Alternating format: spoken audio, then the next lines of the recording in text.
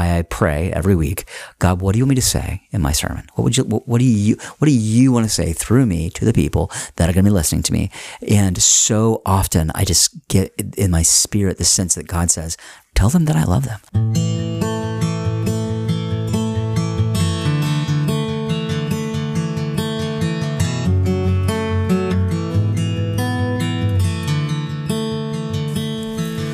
Hello and welcome to You Matter, a Spring Hills podcast. I'm Josh Meyer. Thanks so much for joining us today on our Going Deeper episode.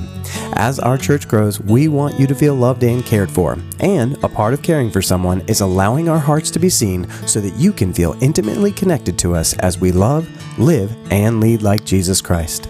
Today, we are going deeper on this past weekend sermon titled Lord and Savior, with the scripture emphasis of Colossians 1, verses 12 through 14, calling us to reflect on the attributes of Jesus. Today, I have Pastor Tom on the show to help me go deeper. Tom, how's it going? Josh, it's going great. Great to be here with you today on this pod.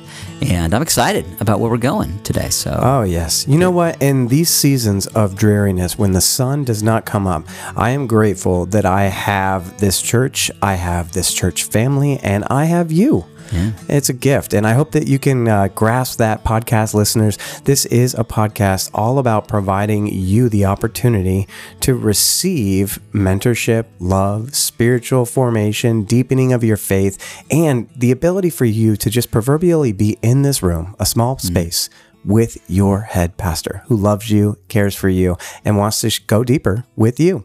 Yeah. Just to clarify that, I love most of you. No, just kidding. No. Love all of you. Just kidding. Yeah, absolutely love you.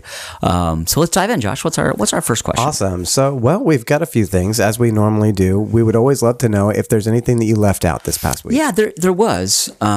So I had this idea that I was trying to say when I was talking about Jesus as Savior, was just to broaden an understanding beyond a theological base of Jesus saves my soul or save me from my sins, that we need to develop a continuous dependence on Him no matter what's happening in our life. And I was going to say in the sermon, I really wanted to say it, but I didn't have time to do it, was just that human beings are needy. And just accepting the neediness that we have.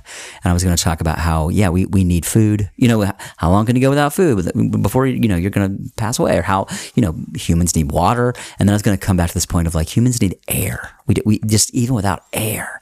And then I have had, sadly, many experiences as a pastor visiting someone in the hospital who was struggling to breathe. And there was one that I remembered, she was in Columbus, and I went over to see her. And I knew her family very well, but she was all alone in a hospital room. Her husband had gone somewhere, I'm not sure where. And the lights were dimmed in her room, and she could not catch her breath. She just kept the whole time I was there, and she couldn't talk because she couldn't breathe. And she took my hand and she pulled me like my face down to her mouth. And she said, as she's trying to breathe, she said, pray, pray. And she knew she was maybe a day from passing away. She's in her mid-60s, not a very old woman, but had this respiratory issue. And so I held her hand and I just prayed, and I could feel the fear and the trembling that she had about not being, it probably feels like she's drowning, even though she's not in water. She can't breathe. She can't get enough oxygen. And I was going to basically play the song, This Is the Air I Breathe. It's a worship song about how like, Jesus is like right there. So, I was trying to make that point, really wanted to make that point about how desperately we need Him. He is the air we breathe, that He's not just a savior a long time ago. I prayed a prayer. No, He's intimately saving us every breath that we take. I just wasn't able to like weave that into the sermon in the way that I thought would make sense, and that's what I left out. No, I really like that. A big part of our ability to focus on Christ and focus on His most pure and beautiful attributes is to also embody in ourselves the great need and dependency that we have for the very air that we breathe. Yeah. Or we really just don't fully grasp the vitality of our being without Christ sometimes, particularly when you're younger, high school students, younger people in younger lives, you're in your early 20s, you just feel great. You can conquer the world. But as you know, we recently had a gentleman, his name is James. He's an amazing guy, recently baptized, and he has in stage 4 kidney cancer. Wow. And he came, gave his life to Christ here. And all he wants to do now, Tom, is just be here in his last remaining days. Doctors said he wasn't going to make it through the new year. Wow. And it was a blessing because him making it to the new year bumped up his ability for his insurance to cover most of his funeral expenses. So praise God for that. Wow. But one of the greatest things is that his renewed spirit and love for Jesus Christ and love for life in these last remaining days has caused the doctors to be somewhat confused by his ability to be so prolonged. Yeah. So here he is at the end of January, and he is still coming into critical stages. I picked him up Sunday morning to bring him to church, and he asked me, Josh, is there any way that I can be here on Saturday and then all day Sunday as well for as many times as possible as I can? And then I asked him as we're driving to church, I said, so how are you doing? And he says, each day when I lay in bed at night, I smell differently.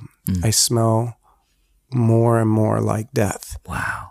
And it makes me think of how grateful I am that I gave my life to Christ. Wow.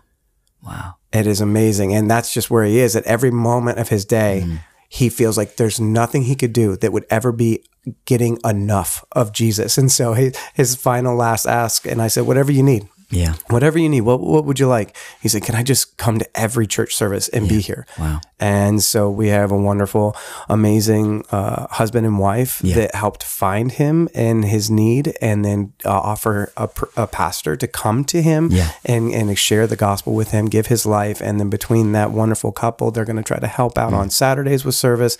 And we're going to try to keep him here all day Sunday until God decides to take him. But to see his joy and then also to receive those words this Sunday, driving into church services and hear that, it's important for us because it really does shift our eyes and focus towards what does it mean to really not just focus, because it seems like our society today is so easily distracted by so many things that are not important.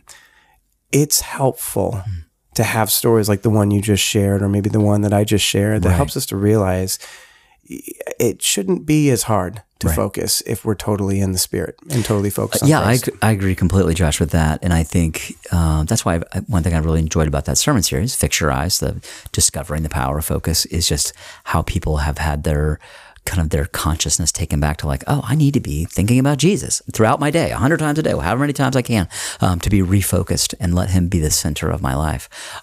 So yeah, I'm with you. I'm definitely with you on that.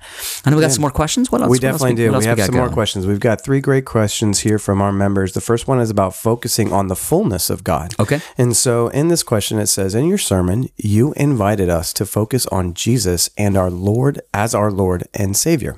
Since Jesus is one part of the Trinity that is God, what should we think of or focus when we think of the Holy Spirit and when we think of God the Father? So this question, I think, is so multifaceted. There are so many different ways that when you think about God, you can think about him as a righteous judge. You can think about God as a loving father. But when I read this question, I immediately thought of the very last verse in the book of 2 Corinthians, where Paul is giving something of a blessing. And he explains to us the Trinity and kind of assigns a role to each member of the Trinity. Now, it's not an exhaustive list. It's not everything you should or could think about. But here's what Paul says. This is 2 Corinthians chapter 13, verse 14. The last verse in the book of 2 Corinthians, again, he says this: "May the grace of the Lord Jesus Christ and the love of God and the fellowship of the Holy Spirit be with all of you." So we took the question from the member, what might we focus on about God the Father or about Jesus, the Holy Spirit? Paul tells us right here. He links the Lord Jesus Christ with grace. May the grace of the Lord Jesus Christ and the love of God. So Paul's encouraging us, when you think about the Father, think about his love. For God so loved the world, he gave his one and only Son. This is love. Not that we love God, but he loved us and sent his Son as an atoning sacrifice for our sin. 1 John chapter 4. So when you think about God, think about his love, how much he loves you. I've had this experience, I don't know, hundreds of times. I pray every week, God, what do you want me to say in my sermon? What do you want to say through me to the people that are going to be listening to me? And so often I just get in my spirit the sense that God says, tell them that I love them. Remind them that I love them. Remind them of my love. What's interesting, I said that in a sermon, and a friend of mine, his name's Michael George, is here. He's done a lot of work in Africa. And Michael, his eyes were like on fire after the sermon. And he's like, it meant so much to me what you said, because I was in Africa about to preach, and I prayed, God, what do I say to these people? And he said, God spoke to me and said, tell them that I love them. It's such a beautiful, beautiful thing. So Paul's saying here, when you think about God the Father, think about his love. Think about the love he has for you.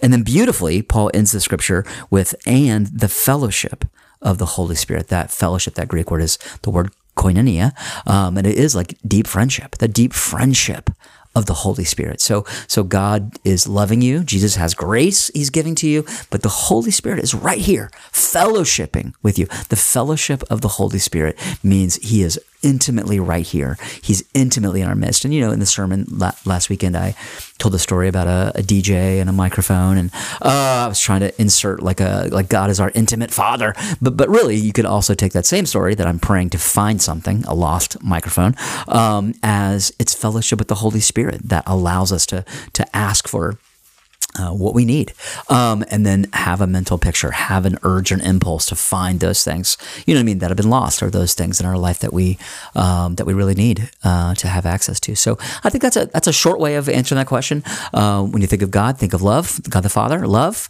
Jesus, grace, and the Holy Spirit, fellowship. But there's infinitely more ways to think about that. So I just encourage you out there listening to this pod, take this question on yourself. How do you want to focus on God the Father? How do you want to focus on Jesus?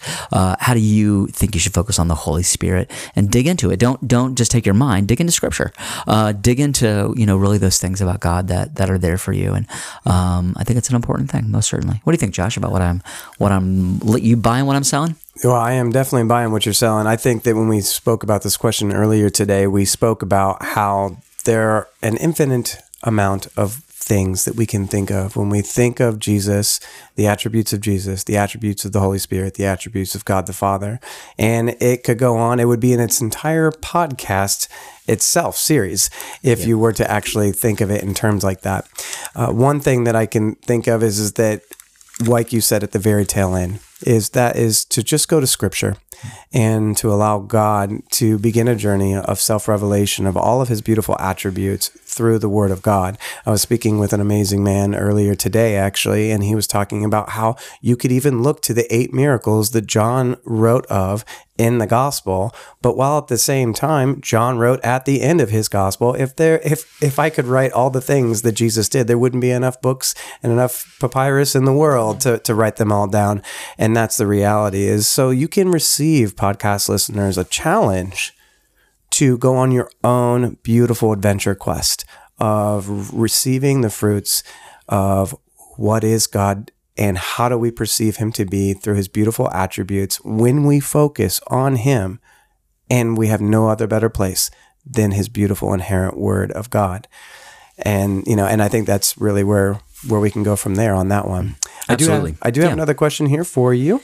So this one is a question about what we should focus on or think of when we think of our spouses.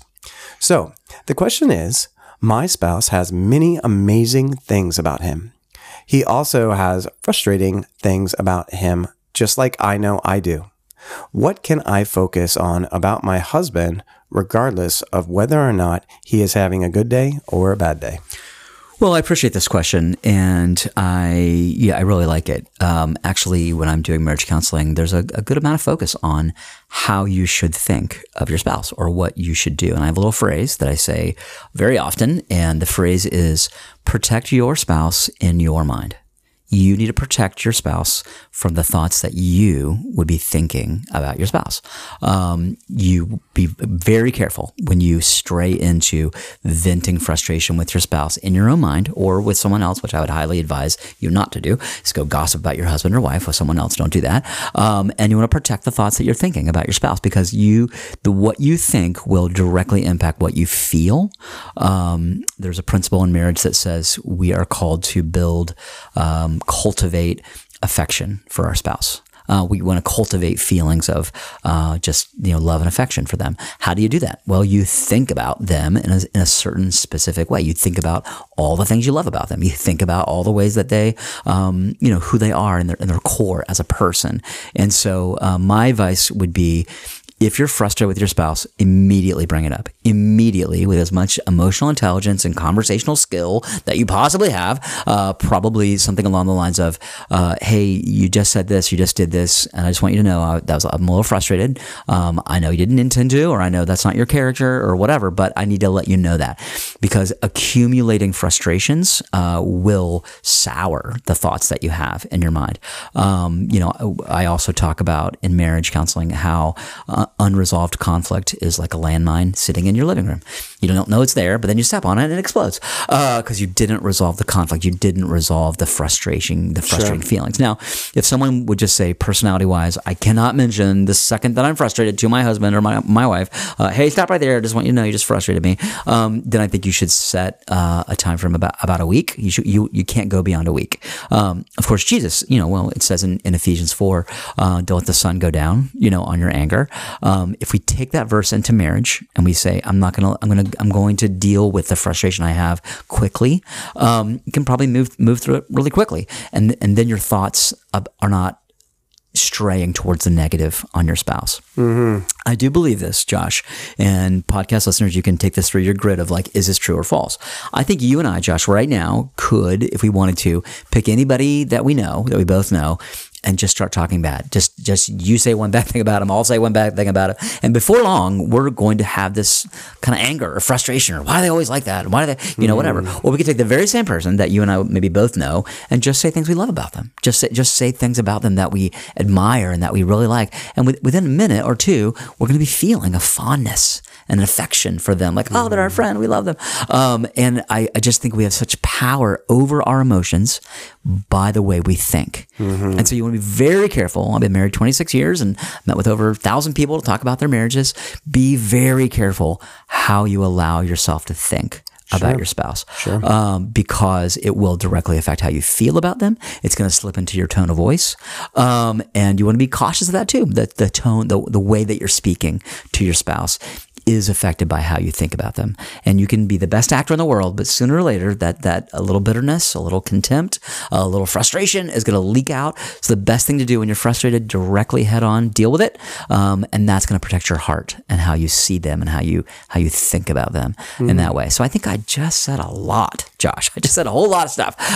Can you unpack what I said? What do you think? Yeah, well, you said a lot there, but I'm actually thinking back to my premarital counseling days with you. Yeah. When Lee and I were getting married. And I remember you saying a few things. But one of the things that you said that was always powerful and it stuck with me. And then I later down the road made a connection to a famous author. And I'm not sure if you pulled that together or not, or if that's where it came from or not.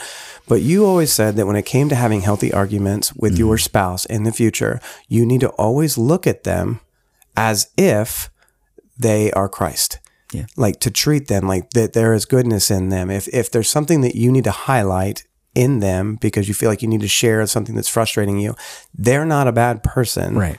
What they're doing or have done is causing consternation. And C.S. Lewis always referred to it as we are called to be little Christ. Mm-hmm. And so I always thought later down the road when I read a book by C.S. Lewis, I was like, oh, I wonder if he meant that connection. Like we are to just imagine as though our spouse is our little Christ. But it's so important, like what you said about the power of our thoughts. Right. And I had a Christian friend who is a counselor, and he has done decades of counseling, and he came across a man, him and his wife, actually, it was a member of their church, and the husband and wife sought them out to seek counseling, specifically the man to meet with him and then the woman to meet with his wife, and the man met with the husband, and they sit down to have coffee, and then my friend says, so what's the problem? So what's the problem? And he said, I married the wrong woman.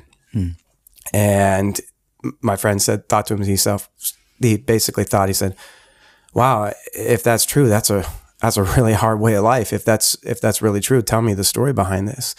And he says, well, we we dated quickly. We kind of had later in life, our marriage came later in life. We had some of our own wounding that brought into the story. We got married quickly, and then we went on our honeymoon. And, probably like most couples, the honeymoon night doesn't always go as well as planned. He had some preconceived notions, this man did. He had some sexual addictions that he was bringing into it. The wife had some abuse-related concerns, so she had some vulnerability issues for that intimacy, and the night didn't go well, and he felt like he heard the voice from God say, "You married the wrong woman." And he made that commitment and agreement right then and there. And obviously, my friend at the time was like, "Well, I don't really think that's God." Yeah, right. I don't think that's God. But the reality is how you view that. And he tried very, very hard both times to many, many different counseling sessions, wife with the woman and, husband with the friend.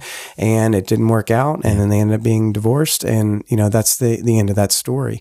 But the reality is you have to guard your thoughts is really what you said. And I just think that that's so important. And if you are marrying under the authority of Christ, then you need to be able to embody, like, I am seeking the good in this person. At the core of them is someone who is committed to Christ. Yeah. And that's who I need to see. Yeah.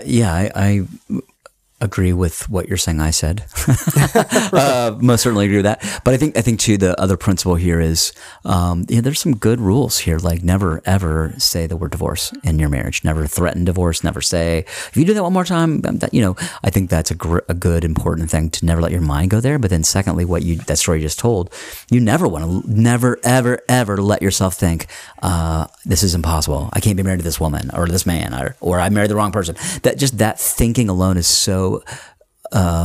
such an obstacle to making the relationship work. If you're toying with the idea that maybe it's the wrong person or maybe it's the wrong, the wrong thing, it's like poison in a marriage. You've got to keep your mind on that. Like, no, we're going to figure this out. This person has great gifts and skills and I love their heart and we're having a hard time right now, but we're going to figure it out. We're going to go in the right direction. We're going to get help, which is always good. Hey, listeners out there, there are places and people that can help you with your marriage. There's even books to read that can really be really helpful for marriage and just kind of thinking through those things. So definitely. And one of the things that I think about when I think about one of the phenomenal attributes of God, one of the phenomenal attributes of Jesus or the Holy Spirit or God the Father is sheer holiness. Yeah. And if the other person is to embody a critical aspect of God, then they will embody the holiness. And just like Jesus, trying to approach holiness, being that we are imperfect, it burns, it purifies us. Right. And that when we're in a relationship, sometimes the contrast of frustrations can be related to the fact that you are being met with yourself and your own shortcomings. Like the holy, purifying presence of Christ, it can be frustrating, and maybe it will pull you closer to holiness as a result. Yeah, very good. All right, we have our final question here, and this question is about focusing on Jesus's peace. In Matthew 6:25, 31 through 33, and John 14:27, you talked about how we can focus on Jesus's offering of peace. What advice can you give me when I know God's promises should give me peace, but I often get affected by the negativity around me? Well, I know these verses refer to the peace that Christ gives. I'm especially drawn to the John 14 verse where he says, "My peace I give you, not as the world gives. Do not let your heart be troubled. Do not be afraid." I think in one way, when we think about the peace of Christ, we want to acknowledge he's given it to us. We have his peace. And so the situation we find ourselves in is we're full of anxiety, but we have the peace of Christ. How do we change that? How do we have that experience? And in Philippians 4, Paul gives a pretty clear outline. It really talks through, you feel anxious, you pray. You come to him in prayer. You're with thanksgiving and supplication or petition in some translations. And that really is about, the petition is about listing out. You're just in an open prayer. You are confessing to God everything giving you anxiety, or maybe you're writing it down in a prayer journal, or whatever, and you're having that experience. And I think what you want to do is keep praying. You keep giving that to God until you have his peace. If you pray and say, God, give me your peace, and nothing happens, nothing changes, well, you didn't pray long enough. You haven't really invested the time necessary to really meet with him, to really come to that place. But really, ultimately, living with the peace of Christ goes back to that verse I shared, not this weekend, but last weekend in Isaiah 26:3, which says, we have perfect peace when our mind is stayed on him, or the other translation says our thoughts are fixed on him because we trust him. So I rearranged that verse in that sermon to say, because we trust him, our thoughts are fixed on him, and we have perfect peace. So ultimately, having peace, having the peace of Christ, there's a momentary peace that you pray and seek God to have that peace in the moment. But a lifestyle of peace, living in the peace of Christ, where things just don't ruffle your feathers very much, and you're just kind of solid and established in your faith, comes down to the trusting of Jesus, the true trust structures of your life. And it also goes back to that quote that I shared from Dietrich Bonhoeffer in this sermon as well, where basically the quote says, I believe that God will give me the strength I need for whatever I will face. He used the word distress.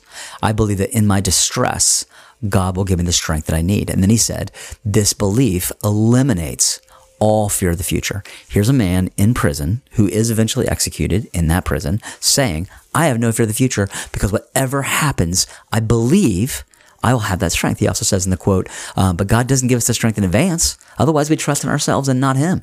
It's at the moment of the need that I can experience the strength, or in this case, the peace that Christ is bringing to us. So it comes back to this trust. It comes back to this, like, I know God will give me what I need to meet the moment, whatever the challenge that moment brings. I know God will give me the strength that is there. And just for me personally, that's 100% true. That is what I feel. I never know what any day is going to bring.